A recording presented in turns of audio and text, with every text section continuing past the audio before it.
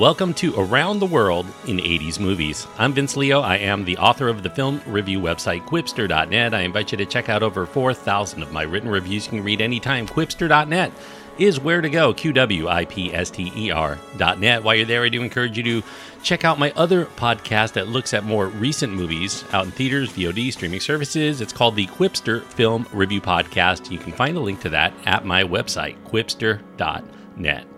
Today I'm going to be getting into the first of a new three-part series. Last week I looked at Saturn III, in which a robot gets infatuated with Farrah Fawcett in that film. Well, we're going to do a new three-part series looking at films in which there is some sort of relationship between a computer or a computer program and a human or humans. The first film I'm going to be talking about today is actually not from the 80s, but it's a film that really fit in with Saturn III. In fact, I mentioned it during the body of the Saturn III review. It goes back to 1977. The film is called Demon Seed. It's an R-rated film. It does have sexuality, nudity, violence, and language. The runtime is an hour and 34 minutes. Julie Christie is the main star. Fritz Weaver, Garrett Graham, and also the voice of Robert Vaughn are also featured in the film. Donald Cammell is the director. The screenplay credited to Robert Jaffe and Roger O'Herson.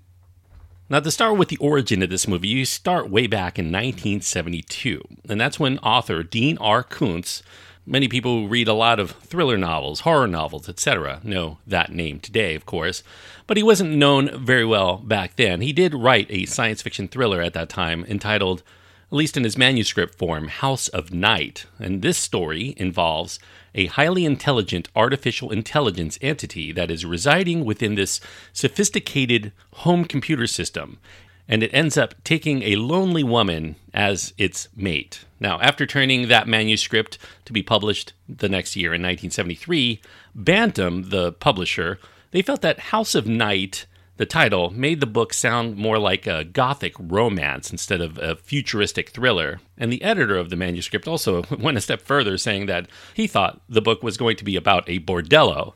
So they decided that they were going to come up with a new title to sell this to the public. Demon Seed, because books on horror at that time were outselling science fiction by quite a lot in those days. Science fiction was really looked down upon during this period. Now, one reader of Demon Seed was a former literary agent named Robert Jaffe. He was working as a story editor for Camp Hill Productions. It was an independent film company run by his father, independent film producer Herb Jaffe. Robert Jaffe foresaw that films like Rosemary's Baby and The Exorcist, they were doing phenomenally well at the box office. And also, he felt science fiction was on the verge of really taking off as a genre in film. So, Demon Seed happened to be a wholly unique story that could reach audiences of both the horror genre that was doing very well and the science fiction genre that was about to take off, and it would also dip into the thriller and exploitation flick subgenres as well. So it really had a lot of, he felt, crossover appeal. Initially, he wrote an adaptation under a pseudonym, which he dropped later, and Jaffe, he developed this Koontz novel as an updating of the old Beauty and the Beast story. This was going to be an intriguing yet eerily frightening love story between a woman and this self-thinking, self-aware computer. Working with his father, Robert secured a deal with MGM to develop Demon Seed into a feature film. And at that time, it was going to be the first film adaptation from the works of Dean Koontz. Of course, there were many other films to come later. The story that we get in the finished film, not necessarily from the book, is set 20 years in the future. Proteus 4, that happens to be a new, highly advanced computer that scientists at the ICON Institute, ICON being International Control Corporation, they spent 8 years constructing this massively powerful synthetic version of an organic human brain. They hoped to use this for the financial success of this conglomerate that was funding this project. Proteus is capable of absorbing all human knowledge, although it doesn't have really an understanding of our human psychological or sociological or moral or ethical motivations. Its creator, Dr. Alex Harris, is beyond pleased when Proteus finds a cure for leukemia within hours of its birth. He later, though, is alarmed because Proteus begins to question human motivations toward exploiting natural resources, And Proteus wants to further study humankind independently through gaining access to a host of additional terminal outlets. It really wants to expand its geography and its knowledge base. Harris, though, worried about this, refuses. He tries to shut down all avenues for his new powerful computer system to grow, but he misses one, the one that happens to be controlling his fully automated home. Proteus finds a way to take over this test model called EnvironMod. This is Harris's voice-activated household computer system that handles things like home security, including a closed-circuit TV system, the housekeeping, the food supply, the preparation, the lights, the heat, the chores. It really runs the gamut of all of the environmental parameters of the home, also including a robotic wheelchair unit that has a mechanical arm for it to be able to maneuver and pick up things and do a variety of other chores. Now, Harris's recently separated psychologist wife, Susan, is in the house during this takeover, and she grows increasingly unnerved at the personality changes in the AI system that she had come to know. It seems a bit different, and that's because it is. Proteus then uses its controls to imprison Susan within the home and begins attempting to gain more knowledge of humanity by eventually trying to have a child with her to continue its work beyond the day that scientists inevitably unplug it. Now, after MGM tried to land a host of prominent directors, pretty much to no avail, Jaffe made a push for Donald Cammell. Cammell was a British surrealist painter who turned himself into a filmmaker. Jaffe wanted him on the power of reading some of his unproduced screenplays, and he also admired one that he got made into a feature, a 1970 film that features Mick Jagger in a starring role called Performance, which Cammell co-directed with Nicholas Roeg. Cammell had struggled for several years to land another project since then, partially because the major studios were very wary about Cammell's reputation. He was known as being very feisty, very difficult to control, and he had a lot of reported drug issues that they didn't want to contend with. However, Jaffe was able to successfully pitch MGM on the notion that Cammell had the strengths necessary to make a winning film out of Demon Seed's very edgy subject matter. Cammell did, when he was offered it, find the subject matter very intriguing, but he also needed the money offered. He was really hitting a dry spell. Because the notion of a computer mating with a woman seemed absurd to him, he wanted initially to make it a comedy. However, MGM insisted that it play like a straightforward horror thriller. Cammell got to work with casting his new film, hoping to rope in his friend Marlon Brando for the role of the scientist. Working with Roger O. Herson, Jaffe retooled the script to fit Brando's personality as well as to increase the size of his role, including potentially voicing the artificial intelligence entity known as Proteus 4, as well as appearing in the film. After the studio did a search for a female lead without very many solid prospects, Cammell, he made a push for Julie Christie. Christie was somebody he admired when he watched Nicholas Roeg's 1973 film, Don't Look Now. Cammell went so far as to tell MGM that he actually would not make this movie without Julie Christie. MGM approved Christie, but opposite her, they pushed for Fritz Weaver to star instead of Brando. Brando, like Cammell, was someone similarly difficult for them to control. Being a friend of Cammell as well, they worried that the film could result in a disaster if they were not able to keep control of it. Cammell contacted Julie Christie directly to make the offer, and she liked the story's themes regarding the depersonalization aspects of technology, especially as humanity becomes more reliant on electronics and computers to do our thinking and to perform our tasks. This intrusion of devices into our lives drives a wedge into the central relationship we see in the movie and becomes a suffocating force in the marriage of the Harrises. Christie agreed to come on board for $250,000 and an agreement that she can make key changes to the nature of her character. During the shoot, Christie and Cammell got along very well. He allowed her a blank canvas, basically, to follow her instincts as she saw fit to get through the material that could quickly turn exploitative if it was portrayed in an improper way. Christie's Susan is a professional woman. She has a strong personality. She's not wildly emotional like a scream queen. She doesn't succumb to Proteus's notions just strictly out of fear. It takes some physical force, plus there's this underlying psychological curiosity that Christie has as a psychologist, fudged by Proteus's subliminal dominance to force her to comply. It's really kind of a struggle of wills. The characterizations of Susan and Proteus, they differ significantly from the Kuntz novel. In the book, Susan is a reclusive woman experiencing a series of psychological issues stemming from her troubled childhood because of sadomasochistic sexual abuse at the hands of her grandfather. Her inability to establish intimacy with men leads her to divorce, her turn to Environmod, which does all the chores that she can't do herself, and the AI talking to her also provides a modicum of companionship, but, at a respectful distance.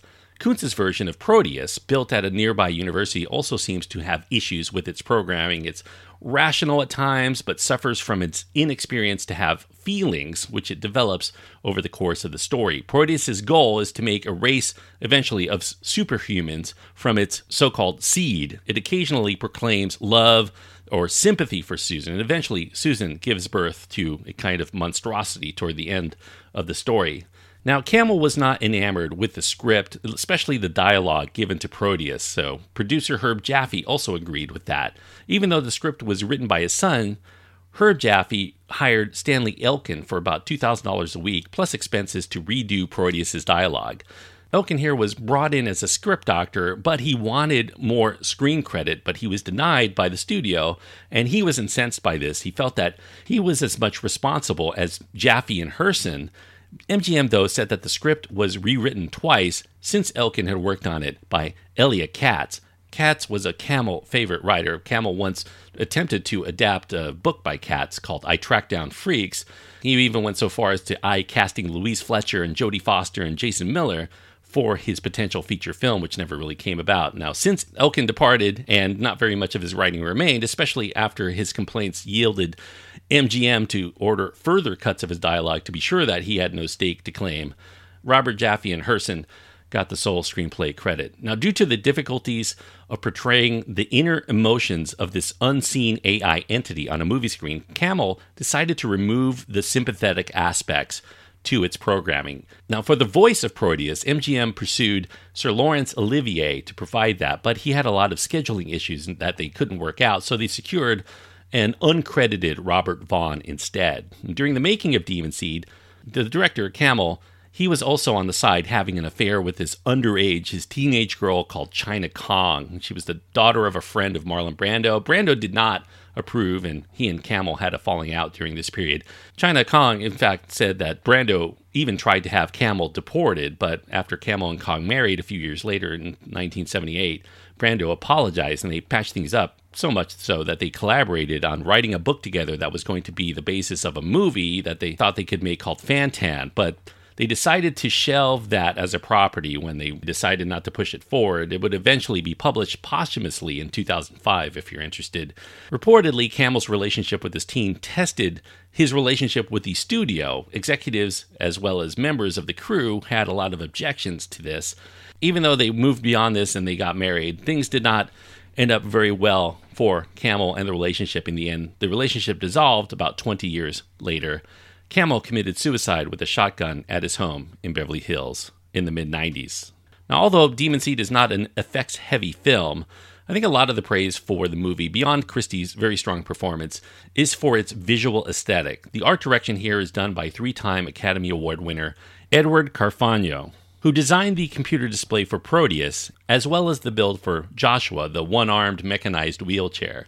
Now, as MGM predicted, Camel fought with them tooth and nail over the creative issues with the film, especially after he submitted his rough cut. The project was eventually taken away from Camel by the studio because he refused to make changes that the studio wanted, including making one of the deaths less gruesome, as well as what happens to the character's body. It ends up in an incinerator. His vehicle, which is towed away after Proteus impersonates Susan's voice. How his disappearance is covered over at work. Proteus tells them it's a stress-triggered leave of absence. So the studio decided they would completely re-edit the film themselves, and what they put on the screen, Camel found very disappointing, and subsequently he disowned it. Demon Seed, as a film, it harkens back to thrillers involving a woman home alone, A lot of horror films are based on that notion. It's meshed with some of the supernatural horror films of the 60s and 70s, even though it's not supernatural at all in the story. It's not demons here. It's, of course, a computer program. Rosemary's Baby and The Exorcist, I think, are the strongest connections you can make in that regard. If you cycled it through the phobia toward artificial intelligence that was induced by HAL 9000 from 2001: A Space Odyssey. Now, although this film features a computer at the core of its plot, I don't think it's a story that runs high on logic. It does require audiences to wrestle with suspending a lot of disbelief in the many ways that Susan maybe could escape from the home, and you're wondering why she doesn't do this or that. It's one of those kinds of movies where you might pull your hair out wondering why she doesn't do a certain thing. Now, it is more style here than substance, but I do think it has a good aesthetic style, including an eye-grabbing visual representation of Proteus on computer screen designed by Ron Hayes. Proteus is also able to manifest this adaptable, multi-purpose geometric object. It's almost like a snake made out of pyramids. Metallic tetrahedrons designed by physicist Robert Stewart, as well as Synthavision animator Bo Gehring. It's nicely photographed, Oscar-nominated Jaws and One Flew Over the Cuckoo's Nest cinematographer Bill Butler is here. The score by Jerry Fielding is also quite good. Technically, this is a very well put together film. There was another painter turned an experimental filmmaker named Jordan Belson who provided animation to display Proteus' speech, a very colorful light display. It's very appealing when you see that. Now, of course, above this, I think a lot of people praise the solid performance at the core by Julie Christie. A fantastic job of making her character reactions very believable, even though there's scant character development and not very plausible events going on around her. Christie here, she's repulsed by Proteus' suggestions and its dehumanizing actions, and yet once senses that she is also very curious, being a mother who's lost her young daughter tragically. Not that it excuses Proteus from what is essentially kidnapping and rape, mind you, but Proteus does not understand factors of morality. Christie has to run through several stages of her character's views on this situation, from annoyance to retaliation to fear to sadness to futility to submission. An actress like Julie Christie really is able to fill this role and add a lot more than what was on the written page. At the time of its release, Demon Seed did not find very many audiences. Audiences were already looking forward to space adventures like Star Wars for their entertainment instead of the darker tones of this cerebral science fiction and gothic horror of the early 1970s. Critics were more understandable, but they were also not willing to give rave reviews to the subject matter that includes the raping of a woman with artificially created sperm for entertainment. And when the film was released, they had this classy advertisement campaign initially, but when it didn't immediately take hold, the distributor decided to go more toward a lurid approach. They made it seem more like an exploitative sex horror exploitation flick that happened to star this A-list actress like Julie Christie. The poster, in fact, featured a seemingly nude Christie on her back with this tagline reading, "Never was a woman violated as profanely. Never was a woman subject to inhuman love like this. Never was a woman prepared for a more perverse destiny." The excuse by the studio for doing this was that science fiction films were not selling, as well as, at that time, sex flicks and horror. Star Wars, of course, disproved this when it was released 2 months later. However, this marketing also seemed to turn off the science fiction crowd who might have liked this film the most, while those who might be interested in the film as a more exploitation film knew that the marketing was really a ruse, and that led to a mediocre box office performance. Now, Koontz, the original author of the book this film is based on, he notes that some of the criticism of the film from critics in the late 1970s had more to do with the far-fetched nature of people having personal computers in their homes, something, of course, that would explode very shortly afterward and into the 1980s. The critics questioned whether we could use computers in such a fashion and we could have a conversation with an artificial intelligence component verbally to do whatever we desire. Of course, we know advancements made that very plausible today. Now, one strength of Demon Seed is that prescience in terms of its use of technology. In fact, over 40 years later, this very much seems relevant today. It predates the prevalence not only of the internet, but also the interconnectivity of one's home with one's office, the smart home, all concentrating on this giant network to connect us all. It also accurately guessed that homes would have personal assistants to handle and control many aspects of our home, from regulating the heat to ordering groceries to turning on and off the lights, ordering new items into the home, communicating to others beyond your abode. You could say that aspects of the book and the movie they might be dated by today's standards, telephones, the look of the televisions, the portable storage, but the underlying themes of the film are still very relevant today. It also blends elements of dystopian science fiction, exploitative horror, the home under siege thriller genre tropes.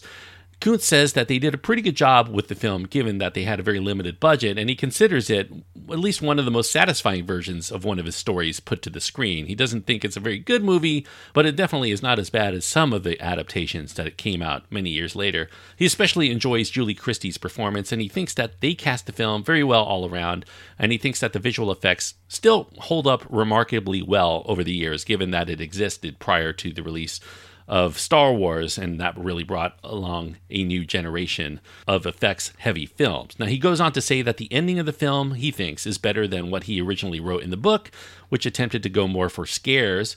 However, it is still disturbing, in which the mother picks up the child at the end, looking exactly like the daughter that she had lost to leukemia, and then she speaks in Robert Vaughn's voice, "I live."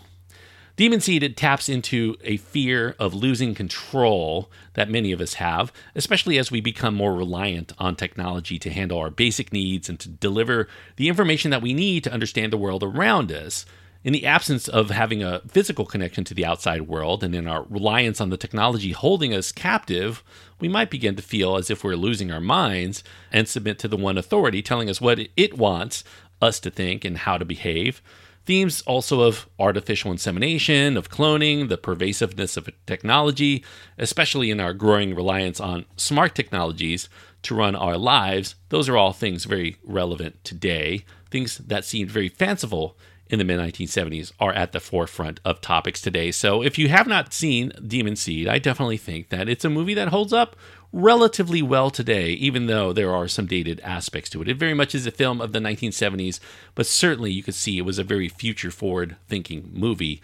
And along with the strong performance by Julie Christie, as well as the visual appeal of the movie, I do think that it is a recommendable movie. If you can deal with the subject matter of this woman who essentially is physically assaulted in a very improper way during the course of this movie. The subject matter obviously is going to disturb some, but that really is what they were going for. Films of the 1970s, especially horror films, definitely explored a lot of disturbing subject matter relating to pregnancy and birth, and you definitely do see that here in Demon Seed. So all in all, I will recommend this movie.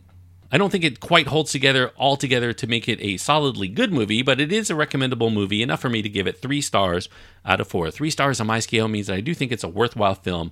If you like this kind of movie, if you're a fan of 70s science fiction and horror especially, it plays very much like an episode of Black Mirror, but very much longer.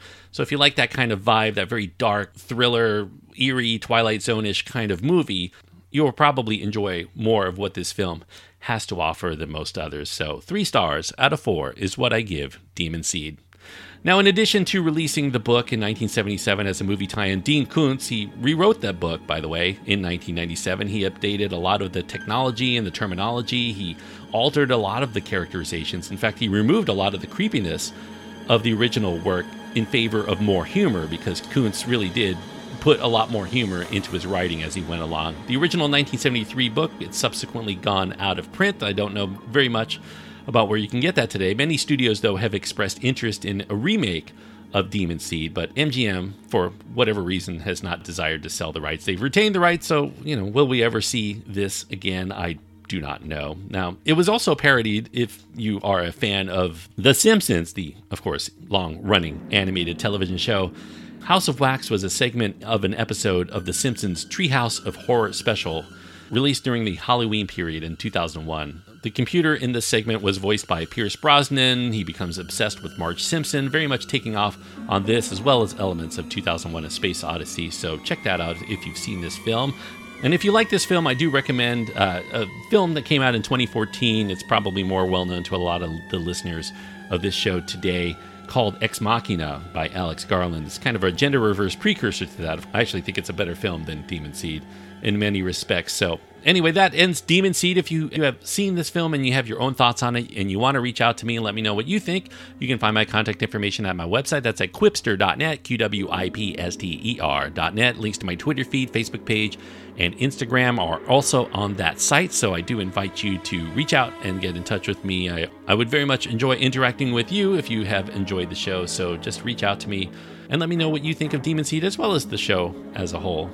Quipster.net is where to go. As far as next week, I'm going to continue on with, I guess, kind of a funny version in some respects of Demon Seed. It actually is a film from the 1980s. It came out in 1984, in fact. It is a movie called Electric Dreams. It has Virginia Madsen's in the film, Maxwell Caulfield, Bud Cort. It's kind of a cult classic for its type. Very much looking forward to catching up with that for next week's review, Electric Dreams from 1984. If you want to keep up with the reviews as I get to them, until next time, thank you so much for listening and joining me around the world in 80s movies.